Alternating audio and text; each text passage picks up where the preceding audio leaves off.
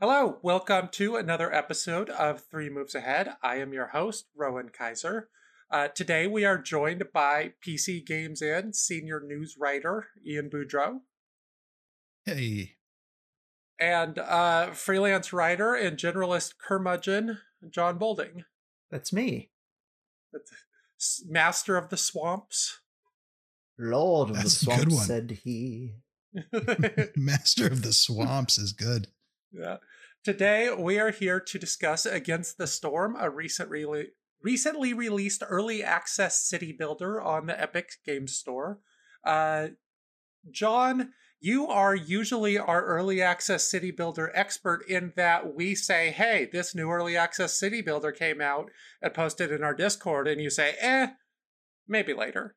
But this one, Against the Storm, you actually came and said, no, we need to do a show on this. It's true. So what about Against the Storm makes it stand out from literally hundreds of other city builders on Steam and Epic and Itch and various other platforms?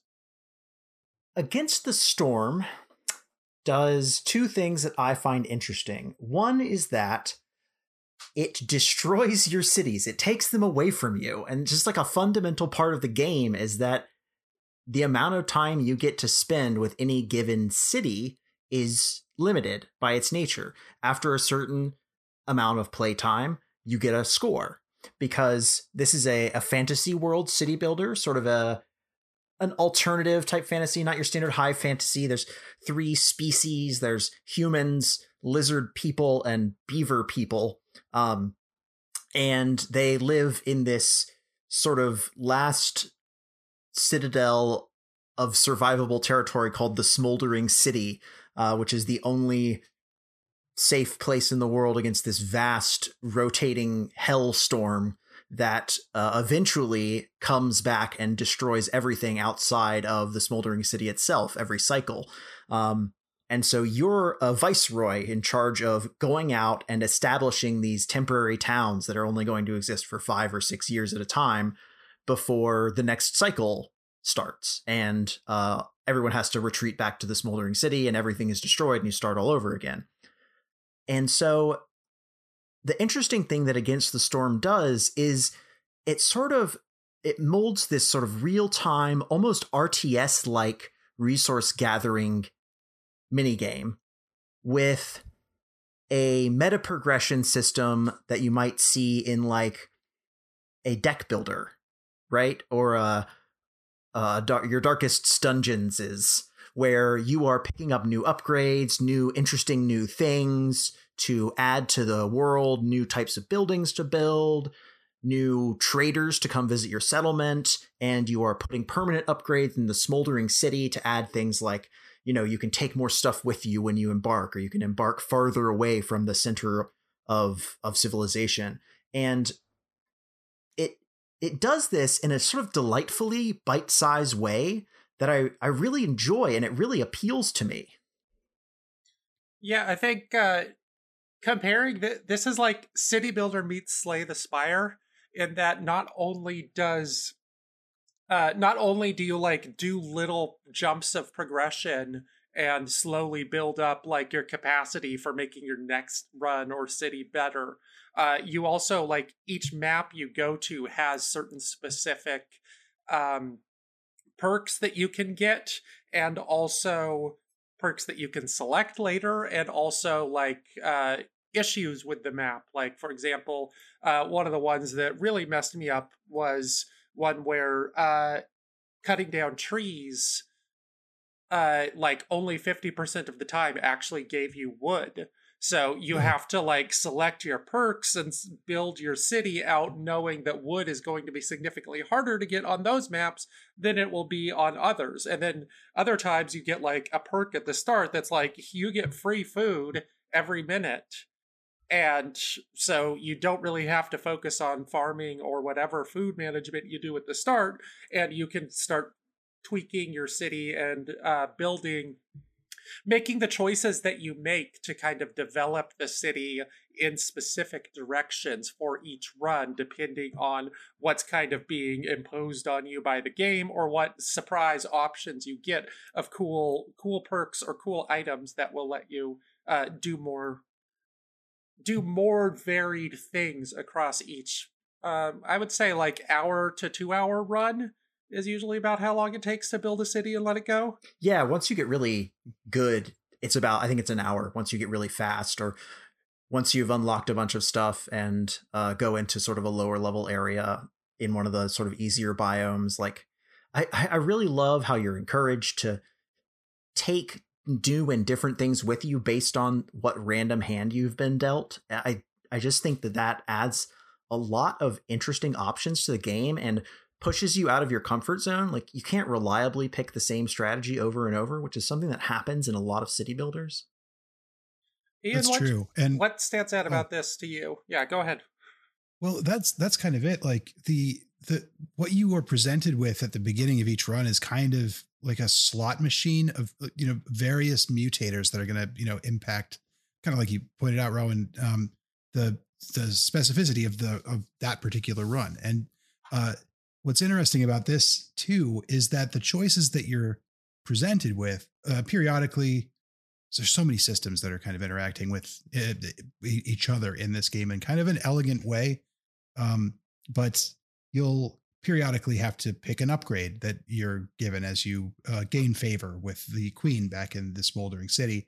And that decision based on the biome that you're in, the map that you're on, can straight up be wrong. I've done this so many times. It's like, I'll pick the, I don't know, like a lumber facility or something like that, and realize, wait a minute, I can't do anything with trees in this map because I've got other mutators that prevent me from gathering wood efficiently, or a smokehouse or something. If you don't have access to meat, then that's one of the more brutal ones. You're like, oh, cool, a trapper hut. They can gather like eggs and meat and insects to eat, and then they're like, actually, there's none of that here. Here in the forest, we don't have any of those things. We're a vegan map here, so yeah. Interestingly, though, all of these, I guess one thing that I guess stands out to me mostly is that, like, rather than a city, you're kind of building a resource extraction camp. And like you said, it's temporary. You're only going to be there for a little bit. And the longer you stay, the more hostile things, the pressure dials up over time because the forest becomes more hostile to you. It gets more difficult. But you've got a lot of options when it comes to kind of like putting things together on the fly. Like, each of your production buildings can you've got a recipe for raw materials to finished goods. And in many of those cases, you can improvise and change the recipe. Like maybe you don't have flour, or maybe you don't have grain to make flour. Well, okay, in this case, we'll use roots instead to make flour. And that flour can then be used in your bakery to make bread, which I assume tastes like roots. But you're still making bread or pies or whatever. So tapioca flour. Yeah, it turns it into Trader Joe's. Exactly, right. You can go. I'm doing a Whole Foods run this time. So, but it's a density of systems that really, like, once you start trying to explain it to somebody and start going through the list of things that you have to be considering, there's a lot here. But I'm impressed with how well it weaves them together in most cases. Yeah. And I think one of the key things that I think with most city builders that becomes an issue is like where the locus of difficulty is. What the point at which you realize, oh, this is the main thing I have to manage in this game. Like City Skylines, rather famously, like once you get a solid enough city, becomes about managing traffic. Right. That's where all the difficulty ends up, like, getting kind of shunted. Against the Storm, these difficulty components, like, can show up across the course of any part of the run because they're so short. It's like, it's just enough that once you start feeling like you're stable, you're probably done. And so it's sort of like the most interesting beginning part of building cities in city builders, just kind of over and over and over, and not having the, like, wait 3 hours for one tiny building to be made, and then all your people drive over there, that you might get in a similar city builder conceptually, but one that is not that's built around, having one city that you have for 30 hours. Whereas this one, as soon as you're good. Bye. Yeah, you sort of build an infinite profusion of smaller towns and settlements and cities. Then you focus on, building up one giant city to a sustainable point, and then just sort of iterating and expanding that bigger and bigger. And then, I don't know, collecting a bunch of the resources to build a wonder or what have you. In this, it's about trying to achieve the best, most stable settlement you can. And the difficulty, I think, comes from managing the needs of your populace and the stuff they want to have to be comfortable, rather than chasing after sort of big name goals or anything like that. When you achieve those sort of like, oh man, everything's going to be awesome as soon as I can get this bakery going. Like, yeah, you get the bakery going and then you're probably pretty close to being done. You always have the option to continue playing with any given city. So I guess don't get us wrong, but the delight, I think, comes from getting to start over. But you can keep going. You just don't get any of the sort of experience currencies once you hit that success point where the queen is satisfied enough with you and you've fulfilled all of her tasks she delivers out to you for the run. That is where if I was to put my finger on, what Rowan described as the locus of difficulty, it is that it's in making sure that the population is happy enough to stick around at least. Because that's where my runs have always gone wrong, is something's happened. The lizards will get sad during the rain because they're cold blooded. And then we'll be on enough of a knife edge that they won't have some other need. A couple of them will leave. That'll leave me short staffed. And it kind of causes a catastrophic collapse. Like that's happened to me a couple times. Yeah. And that's where I find it can be real tricky as the forest gets more hostile. The effect of that is to just a global debuff to your settlers, your workers. Resolve. They're never happy enough. They're just resolved enough to continue in the face of sort of unending miserable weather. It's sort of like England. That's how I imagine England is. It's a forest that rains all the time, and there's a Tower of London somewhere. Yeah, and badger people. Yeah, badger people, beaver people. Wind in the willows is basically what I'm thinking of. Yeah, bear person, one of the traders, very cute. Yeah. The thing that I also really like about that is we've talked about the forest, which is that all these maps are set in the middle of some kind of crazy forest. Like some of them are like a weird semi-fungal marsh forest, and some of them are like the crimson forest where the trees can contain copper in them, like all kinds of stuff like this. There's these little biomes. I think there's 3, maybe 4 right now. I can't remember exactly, but from your center of your settlement, your starting point, which is the hearth fire, which you have to keep burning because it wards away the worst of the storm or whatever, right? So you always need wood or coal or something to feed that. As you spread out into the forest, you uncover these little glades, and the glades themselves can have new resources to gather, new challenges that you need to overcome, horrible ticking time bombs of some kind that are going to go off if you don't fix them first. And it adds a layer of, well, maybe if I just get into this new next area, it'll have what I need to solve my problems, because you can find ruins from previous settlements, buildings you can't even build yet sometimes, right? And it's a delightful little horror box, I guess, of its own. Just like a roguelike element, at least. Yeah. And that is within each individual city you're building, right? Yeah, so you will probably open a dozen different glades, some of which are guaranteed to have something bad in them, some of which are guaranteed to have something really bad in them, and some of which are more random. So like there's a higher risk, higher reward if you tell your woodcutters, yeah, I want to go into this glade. And like you have to kind of know that you have enough resources banked that you can go and use those to stop whatever curse is going to be applied. You also know that you have to have enough of an extra workforce. You kind of want to have full employment in this game, where you have at least two little characters who are always slack in case they need to be called upon in order to resolve some major problem. They're also what the general building people are. If they're not like specifically assigned to a farm or a bakery or whatever, then they're the ones who are just randomly building whatever. So population control is also a very important part of this game. And before I think the resolve comes along, it's not necessarily the locus of difficulty in that your run will end when you don't have enough population, but it is a locus of difficulty in that, like, this is the gate that you have to figure out the best way to open. And sometimes that can mean like taking risks and going into glades that might actually cause bigger problems. Or you go into a glade and here you go. There are 5 more beavers, and now your wood cutting operation is like really, really set to go. It's random in a sense. Like, it rolls a dice and whatever event happens to come out, or it's probably hard coded when the map is made, but it's random, but it doesn't feel random in that, like, oh, my run just got screwed over because this one thing happened to happen. Like, what the risks are.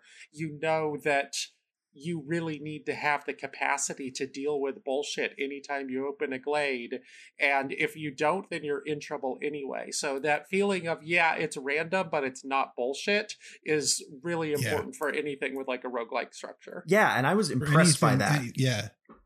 Go ahead. Any of those glades that you open up, you're sending your woodcutters deliberately to clear the trees and connect it to your settlement. So yeah, you get to determine 100% when that happens. So yeah, you're not going to ever get jumped by something that just comes charging out of the woods unless you cut the trees down on purpose. So that does keep the bullshit factor in check. Yeah. Go ahead, John. I found it really nice because I very rarely in Against the Storm felt sort of fucked over by the number generator, right? The only times that ever happened to me were, I get in and the hand of available buildings that I get is just not what I need to succeed on this map. And that was vanishingly rare. Yeah, and I think that's part of the patches that they've done since this game came out. It's about a month old at this point in terms of the early access, and they've done some major work on it. But yeah, that's what I was going to say too, is that if the randomness feels like it's screwing me over, like it's,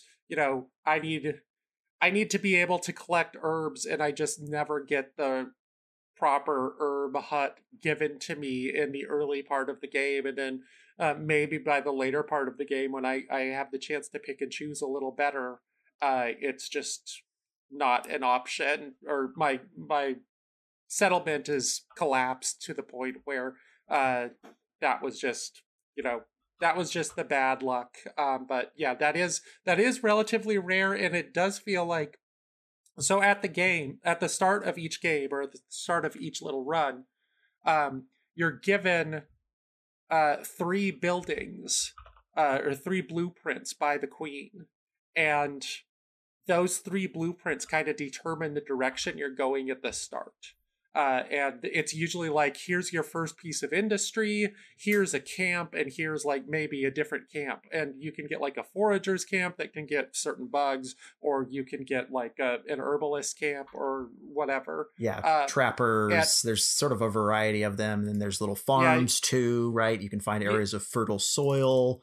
You can make a farm or a plantation or a grove. Like there's a huge variety of different resources to generate in a run, in the same way that any given object that you need to make has a set of different recipes available to you. Like, I think so, like one of them is like manuscripts. And so to make manuscripts, you need something to make the paper and something to make the ink, right? Or something to write with. But you can make manuscripts with like plant reeds or wood or leather or something else, I think, plus charcoal or ink that you've made in some other way. Yeah, and so you get these sort of like increased density of systems the further you go. And by the further you go, I don't necessarily mean like building your city out. I mean like you've done 5 cities, now the queen is sending you these more complicated blueprints that have like more difficult resources to get, but also higher rewards when you manage to get those things up and running. And it does create a system where it's kind of hard to leave against the storm and come back. Like it had been 2 or 3 weeks since I had played before this show, and I loaded up a game this afternoon and tried to play it, and like just was like, okay, I have a really good kind of basic set of buildings here that, you know, I have enough crappy housing, I have enough crappy food, I have enough crappy industry, but I got one of the modifiers on the map that made it a lot harsher when the forest's hostility went up. And like just by not having anything advanced up and running, my run was just like gone. And it was like not a matter of that I didn't know that that was there, but that I didn't realize that the punishment was going to be quite so severe and didn't actually have the time to dilly around and try to remember what all the things did. I actually needed to get those advanced structures up, creating leisure and creating like the more religious structures or the taverns for people to get drunk at. And instead, I just had enough to sleep and eat and work. And it turns out that when the forest is going to destroy you, you need beer. That is also true in real life. I like how the specific needs of the different species kind of gets it gets kind of funny later on. Like, I mean, at first it makes some sense. Like, what do we know about beavers? They don't mind being wet. They love cutting down trees. That makes perfect sense. That's true. If you got to gather some eggs, leave that to the lizards. They know all about eggs. All right, that makes sense. But then like later on, you find out, well, lizards they really believe in brotherhood, and they need to like what? They need to hang out with other people. Yeah. It's important for lizards to have that community. So I like the characterization of the different species. They all have the same kind of basic needs. They all need housing. They all need food, things like that. Yeah. But certain things are more or less important to different species. Like beavers are happier, like lizards are happier if they have like beef jerky and barbecue skewers, and humans are happier if they have pie, right? Yeah. Which again, also just like real life, like biscuits. Yeah. Yeah. Beavers really love biscuits, and they like to cut things down, and they like to be educated. Right. Like you climb up Maslow's hierarchy of needs in this game as you build a little city, right? Like at first you're like, desperately concerned with just like enough food and shelter to survive. And then you're like, okay, now we're going to make sure that everyone's well clothed, right? And then you sort of step up, and eventually you're like, okay, and now we're going to build a library. Right. Yeah, it's just funny to imagine like the different Maslow's hierarchy of needs for a lizard. Like how does that It's really fun. I love it. Like, I love that you can, if you put lizards in any warm building, like a bakery, they're not particularly good at baking, but they fucking love working in that bakery because it's nice and warm in there. This is also like when you have your town up and running, or like at every stage of the game, but especially when you have your town up and running, you'll get these choices about like what the next goal that you're trying to deliver to the queen is. The queen will send you multiple goals, and you can say, all right, the queen wants pies, I'm going to send her pies. Or you could say, oh, the queen really wants a human settlement that has like at least 10 humans and has them super happy. I have 8 humans, and I think I could start building the houses that'll make humans happier. Let's go with that. And there's just like a consistent droplet or a faucet that's like got a drop coming out every couple minutes of one of Sid Meier's interesting choices. And it's kind of shocking how effective it is for an early access game. And I think this is part of the reason that this game was well worth doing in the way that a lot of early access city builders weren't, is that it's there's very clearly stuff that could be improved, and we should definitely talk about that. But there are just lots of very, very smart choices that maintain attention on the game and give you goals that can change from run to run so that you have a certain level of novelty and you're not just going through the motions of, yep, now that I have my roads built here, then I build the library, then I need the signs for the library. Okay, this part of the city is kind of like completed and I can block it off in my brain. That doesn't really happen in Against the Storm too much because it's consistently giving you these options of which direction to go. It does. And that's the thing. I think the word that really kind of typifies it for me is it always feels improvisational. And it's because you're always kind of limited with the tech that you have available, like the blueprints that you're given, like you mentioned at the very, very beginning, that sort of set your starting conditions. I mean, you can work with that, or you can try to compensate for it and go in another direction. It feels like you're really trying to make something on the fly. And it never really loses that feeling. Which no matter really what you are trying to do, brilliant. You will always end up flying by the seat of your pants on something. And I mean, like, philosophically, this is really important for me in games. This is why I have a hard time with modern civilizations, because it's about having a plan and sticking with it, and every improvisation is just like a different slight change in the plan. Whereas in Against the Storm or games that have me, reacting,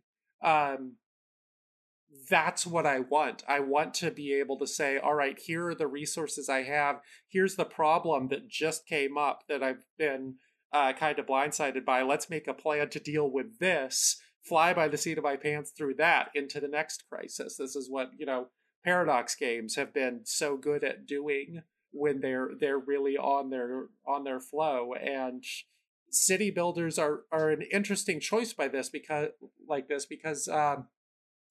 this kind of survival city builder, the Dwarf Fortress or the RimWorld style, is built around that, whereas the City Skylines and even to some extent the Impression style games, they tend to be a lot more about, like, once you know what the problem is, then it's about building around that problem rather than here's something completely different, unless it's like scripted somehow. And I think that Against the Storm is really interesting in the bigger context of city builders because it kind of splits that difference. And I think the game that I end up comparing it to the most to mentally is Banished, which is a game that 3MA mostly has loved, but as just kind of came out in like 2013 or 2014, made a bunch of tink noises in our ears for a couple of years, and then sort of disappeared. Well, I think it became a foundational game, right? It's if you went back and played it now as someone who's played, survival city builders from the last 4 or 5 years, you would be like, this is so boring and basic, but it's simply because literally everything it did has been incorporated wholesale into so many other games. Right. And I think the key thing about Banished that is difficult is that the survival was balanced to like the mid game. A lot of survival city builders have the survival element like very strong at the beginning of the game and in various waves from different things that you do. Like I'm thinking of RimWorld, once you figured out sort of how to set up your little colony, then a lot of the issues becomes like, oh, the game's going to just start throwing really tough enemies at you, or a particularly bad kind of natural disaster. It doesn't necessarily come inherently, although it can, depending on like your characters, which is part of what makes that game good. But a lot of the RimWorld wannabes in RimWorld at times like just kind of throw a disaster or throw enemies at you. What a game like Banished or Against the Storm does is it's a very chill game. It's just kind of the decisions you make slowly lead out into some kind of equilibrium, and then when winter comes in Banished, or when a new event gets triggered in Against the Storm, then you sort of realize, oh, my equilibrium was simply not good enough. Can I make it good enough quickly enough to survive this? Yeah. And it's nice because not all of that's random, right? You can see a lot of it coming. You know that slowly over time, literally in, 6 to 8 minute chunks, you're going to go into a new year and the hostility of the force is going to automatically tick up by a certain amount and your villagers' resolve is going to lower. And then at the same time, you can see there's the sort of scenario effects. Once you enter into a game, you'll see some of these, like there'll be green and red highlighted boxes, and there'll be things that are going to happen. And the green things are stuff, bonuses you're going to get during certain seasons, during the rainy season and then the clear season, and then the storm comes right after that. And then there'll be other bonuses, which are going to be things that are going to work against you during the storm. And those activate as the hostility increases, right? So you can mouse over that series in the beginning and know, okay, 3 of these things are really dangerous and they're negated by clothes. And they're going to come pretty early. So I need to focus on getting good clothing as quickly as possible. Then by the time we get to 4, I'm going to need to make sure everyone's in good shelter. And you can be like, okay, and then by 5, I'm going to need really good services or people are going to start dying. You can get this plan of what your priorities need to be overall. And it's nice to be able to look at it and make those plans in the beginning once you get really good at the game. But then at the same time, everything we've talked about still applies, and your plan will not survive contact with the map once you start opening up glades, figuring out what resources are actually available to you, and getting the hand of buildings you've been dealt to choose from. Yeah, I think another thing that... Go ahead. Well, just to...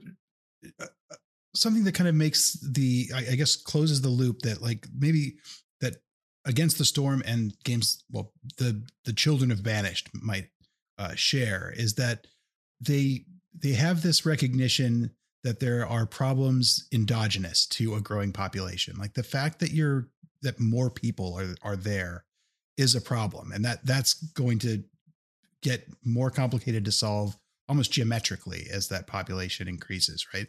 And that's what's missing, I think, in games that kind of like Civ or the SimCity type city builders, where that's not really an issue. That's kind of just a flat progression, and that graph is more or less a straight diagonal line.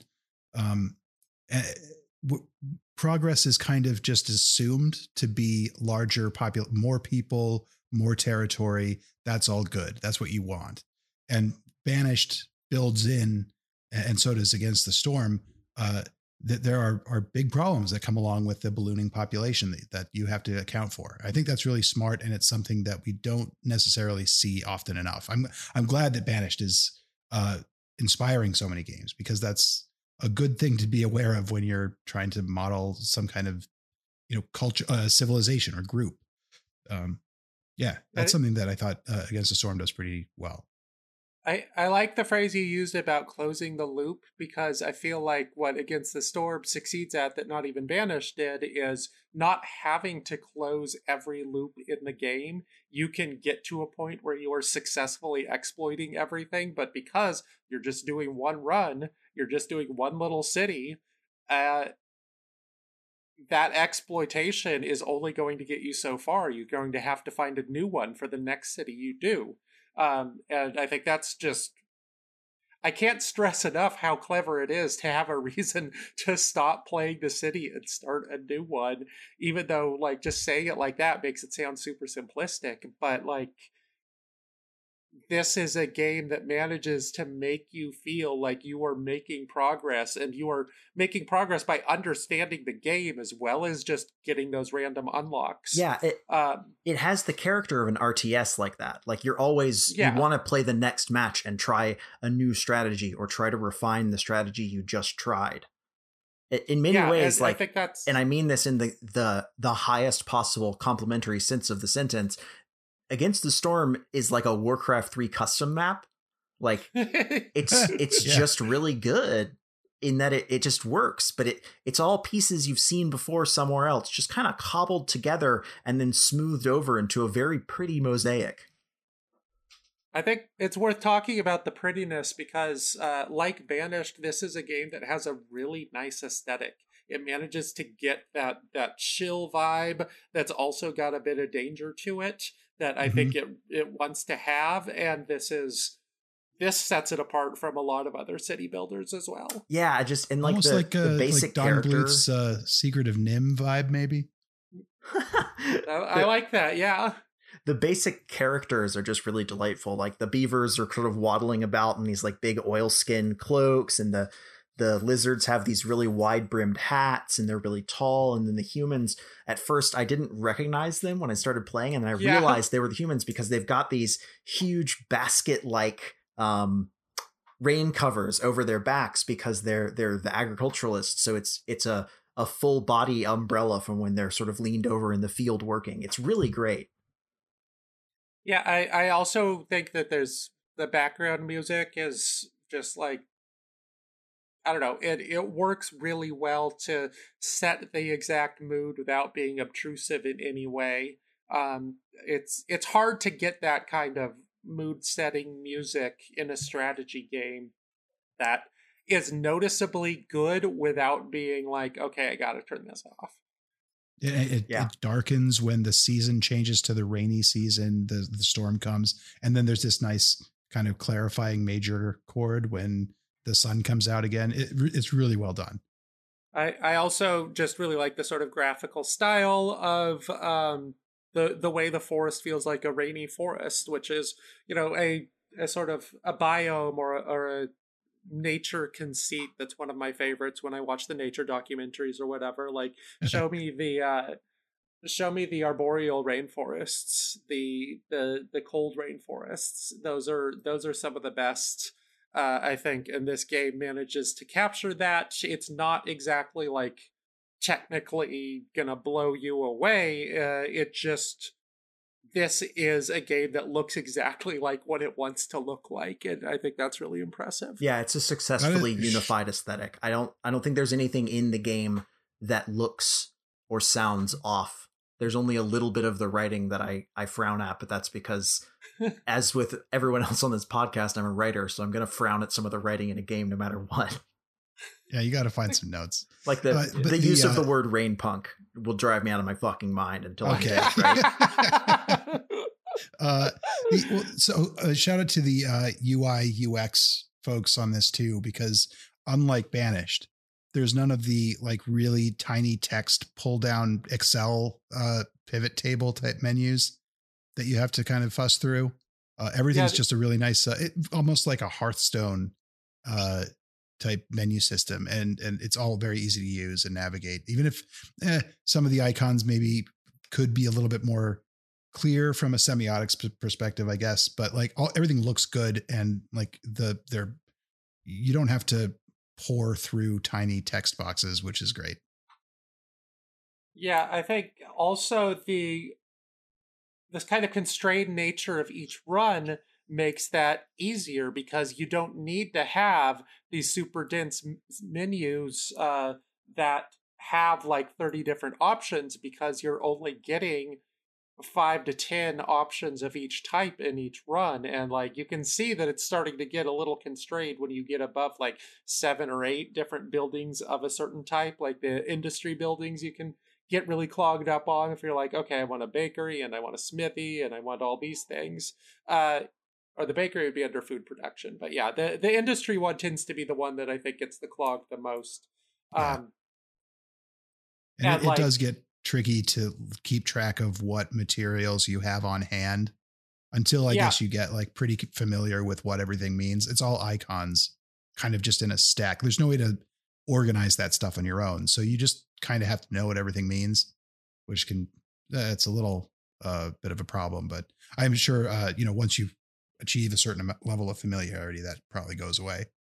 Yeah. I mean, every reasonably complex city builder is going to have these problems. Like this is an extremely effective take on how to be able to tell at a glance or be able to build your buildings, especially with familiarity with the system. It's not one that you're going to be constantly digging for whatever or need to make hotkeys to have a building that otherwise would be like nested 5 deep in some menu. It's effective at what it needs to be, and it's one of the better attempts, especially given that this is a very small team, at making a city builder kind of legible at a glance. I think it's a 5-person team, something like that. It's a fairly small game studio, though. It's Aramite Games. Have they made anything else? I only saw Against the Storm. I think they made a mobile game before they made this. Okay, God, maybe that's where some of the UI smoothness comes from, because it's really, and I like mobile. I don't want to use that in a pejorative way. Like, it just really is usable in a way that I feel mobile interfaces. I'm with mobile you. Interfaces get in a way that's really good. But there's just it's like such an impressive level of polish on this already, and it's in early access. So let's talk about the early access a little bit. It took them a while to release a roadmap, which they did, looks like 2 weeks ago. And it looks like the thing that they're aiming to do is get a new biome in.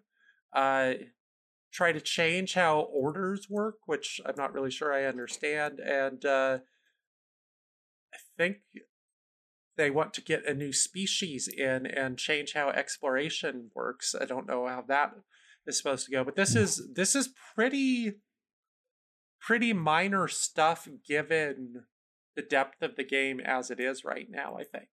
I think that like it's gonna fractally explode though. Like adding a new biome adds an entire new environment to play in with its own challenges and changes and set of available resources.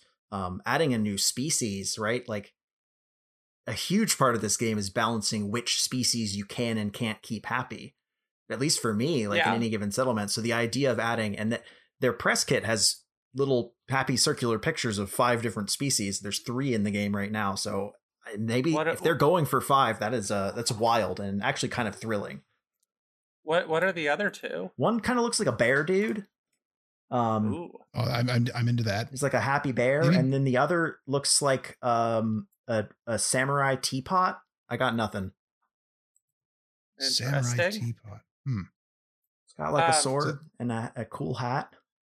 So this is what I was thinking as I was playing the game, is that, you know, for all the compliments that we have, I feel like this game does end up getting a little samey, even though it's doing its damnedest to not be that samey, to change the runs, to have the different kind of impositions or the mutations.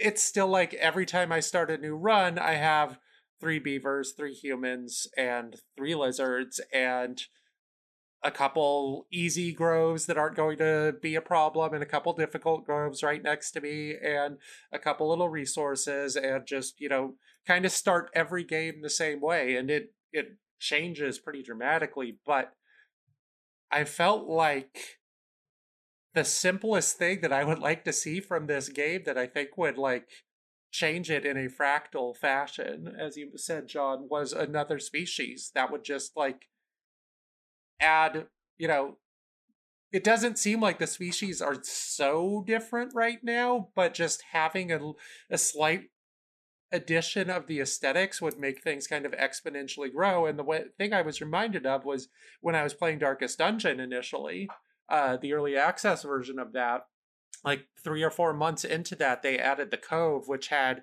the water enemies and a different soundtrack and different backgrounds to travel through. And it was like, that was the thing that I needed for that game to go from, there are a bunch of really interesting ideas in this and I'm excited about this, to I'm never going to stop playing this game. So just adding a couple more like half aesthetic, half mechanical novelties to games like this, I think will really do wonders for it. Yeah, keep it diverse and rich for surprisingly long time. I mean, I was amazed at how engaged I stayed with this. I got, I'm going to say 80% up the sort of meta progression tree. I dug really deep into it and I really enjoyed it. And that was the point where I was like, okay, this is starting to get stale. I need some variety. I'm doing the same few things over and over. And started to do stuff like sort of self-imposed challenges. And that is the early access nature of this. But like, we don't always talk about this, but it's something that I like to bring up every once in a while. This is a $20 game. It's $20. Yeah. Yeah. That's easy decision. They made that call, but like, this is a $40 game probably. Yeah. Yeah. I think also, I don't know. I feel like in addition to just the price, like in terms of what you get out of this is one of the easiest city builder recommendations. It's pretty easy to pick up. It's pretty fast to play. It's got a lot of interesting ideas. I don't know what other game I would recommend if someone were saying, I would like to play a relatively new city builder, unless what they really wanted was just SimCity, in which case City Skylines always. But like if they wanted something that with an impressions vibe or something with a survival vibe, like this has everything you might want. It's got the difficulty, it's got the charm, it's got the ideas. I don't know. Yeah, absolutely. If you want to find out what's good about city builders really fast, this is it. Like that's true. This is the way to see. Like this is like the greatest hits album, where someone was like, "Hey, right Ian, at the gate, you get all of those things." What interesting new things have been made in the city builder in the past decade? Well, let me tell you, they're all right here. Just run through the feature set in Against the Storm. That's animals, death, rain. Right. We got it. Nailed it. Everything that I like is right there. What other early access things do you all see that you would like you want to see implemented, or you want to make a suggestion at, or what here? I think like you touched on this earlier, Rowan, but like the maps, I think are probably the samiest part. Like even though they're procedurally generated, I would love to see the proc gen engine enhanced a little bit. So like it could throw some surprises at me. Yeah. Because like you say, you start off in a different layout every time, but it's different in the way that procedurally generated stuff tends to be different, which is not different in any interesting or important way. Yeah. And after 15 or 20 cities, you start to recognize things down to like the shape of specific groves. You're like, oh, I've seen that one before. Right. It's like the 3 different kinds of McDonald's chicken nugget, right? Like, right. Yeah. You get, maybe you're getting a 10 piece, but there's only 3 different ones in there. So yeah, the thing that you just kind of suggested that I think might be interesting is like different shapes or different positions where you start, because you basically start at the center of a wheel. Right. And each little spoke of the wheel is a glade, and like the size of the spoke might change, but you're still at the center. So what if you were like building along a line? All the glades were on a line, or all the glades were even just like a triangle or a square, or even just starting you at the edge of the wheel. Yeah, right. Yeah, right on the bank against the wall. Yeah, that'd be interesting. Yeah, because like that also affects, it's not merely just kind of how the progression feels in your head, but it's also like how you build space to increase the size of your city with your woodcutters is, I think, a really interesting little part of this game, where like sometimes if I'm just like in the center of the city and I just want some more space because I really need to build a bunch of lizard housing or whatever, like I'll just leave a woodcutter there, and having that be constrained in even a slight way would make this game a little bit more feel a little bit more geographically interesting, I think. Yeah, like rock formations or something thrown in to make you have to cut around obstacles or something that could make the maps feel meaningfully different and more memorable. But I mean, and also give like different glade shapes and stuff. You could have specific cliff events as well. That is John, did you totally fascinating to me. Did you have any early access things that you thought were interesting or wanted to suggest? Yeah, I like that it's I like that the resolve sort of versus the hostility system is the way that it is. I want that balance to get worked on a lot more, and I'm sure it will be. The last patch they did really changed things up and made it much harder to reach homeostasis, especially on the harder maps. But I also want I want to see a richer variety of sort of quote builds become available. Right now, you can sort of do these like ones where you focus on producing specific kinds of resources and getting really good at it, and maybe trading some away. And a lot of the orders from the queen are based around that, or they're based around, you know, get this species this happy. But I'd like to see some emphasis on there's the hints of a really interesting idea of like you can make a build that gets your citizens killed on purpose, right? Like you can get these builds where it's like, yeah, we've got cannibalism. So every time someone dies, we get free food. And then we've got like, you know, ancient sacrificial rites. So every time we open a new glade, someone dies, but it's more powerful. I'd like to see other builds based around stuff like that. You know, things based around, oh, this one's about salvaging. We're really good at salvaging and making tools in this one. So finding these abandoned buildings is great for us. I'd like to maybe that like edict system, kind of like in Frostpunk, where that would completely change the like direction that your settlement was going in. Yeah. Or even just the little perks. I would be very happy for the perks to sort of get weirder than they are, do stranger things. You know, we're not going to pick you don't pick the one where you get a bonus when people die, or the one that I really love that I did once, which is like, make everyone overwork, but every 60 seconds, they just have a flat 3% chance to die. That one's hysterical. Yeah. And like that's Sinclair. Yeah, it is. Right. And they're fun and interesting. I'd like to see that kind of stuff happen. And maybe I'd like to see like a little bit more, continuity between the cycles. Like you'll do 3 or 4 different cities in a cycle, and then the map will sort of reset. Get partially wiped clean, and new stuff will pop up about where you want to build your cities. I like that. I really love the later parts of each cycle because you'll establish these chains of cities, and you can even get competing viceroys also building cities on the map.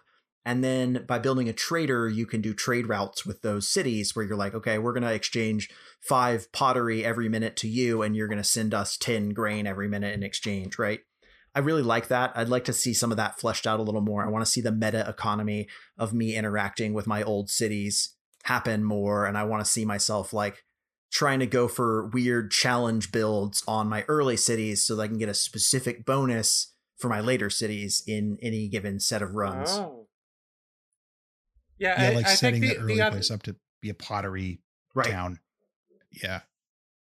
Yeah, I think the other thing that I was most interested in is directly connected to that, John, which is that I would like to know like what specific issues I'm dealing with a little bit earlier, especially when I'm picking what resources to build or to bring along on a new city run, because it's like you can get the impression of like some of the issues you'll face, but like having the ability to know like this city is going to, you know, have something, the rain is going to be worse, so humans are going to be less happy. Okay, I'm not bringing humans on this run, or I'm not bringing extra humans.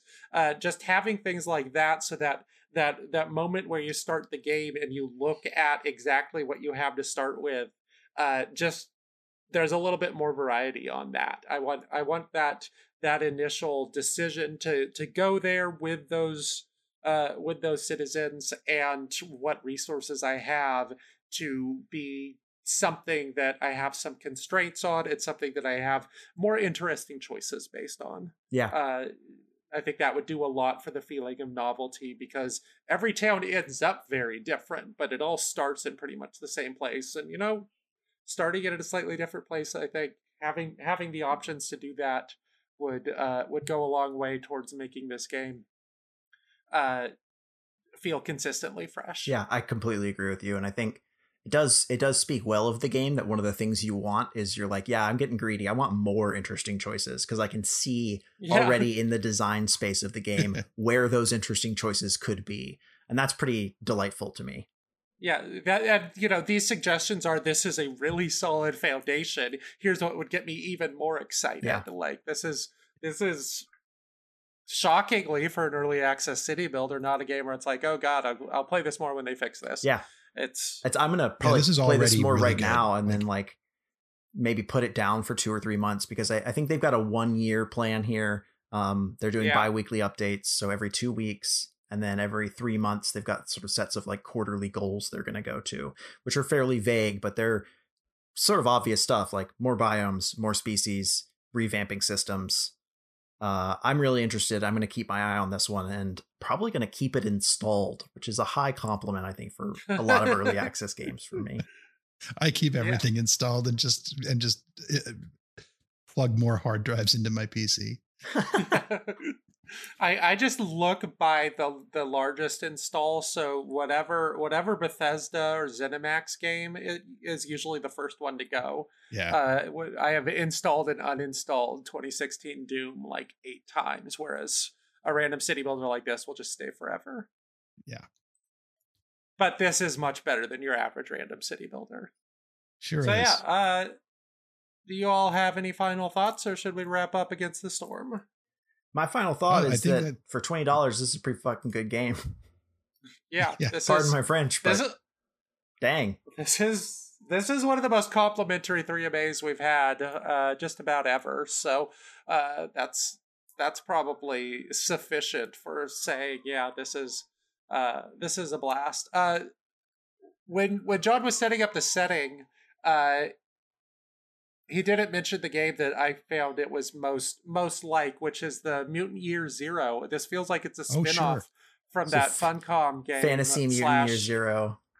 Yeah, I think this is also post-apocalyptic. It's just so post-apocalyptic, it's more specifically fantasy.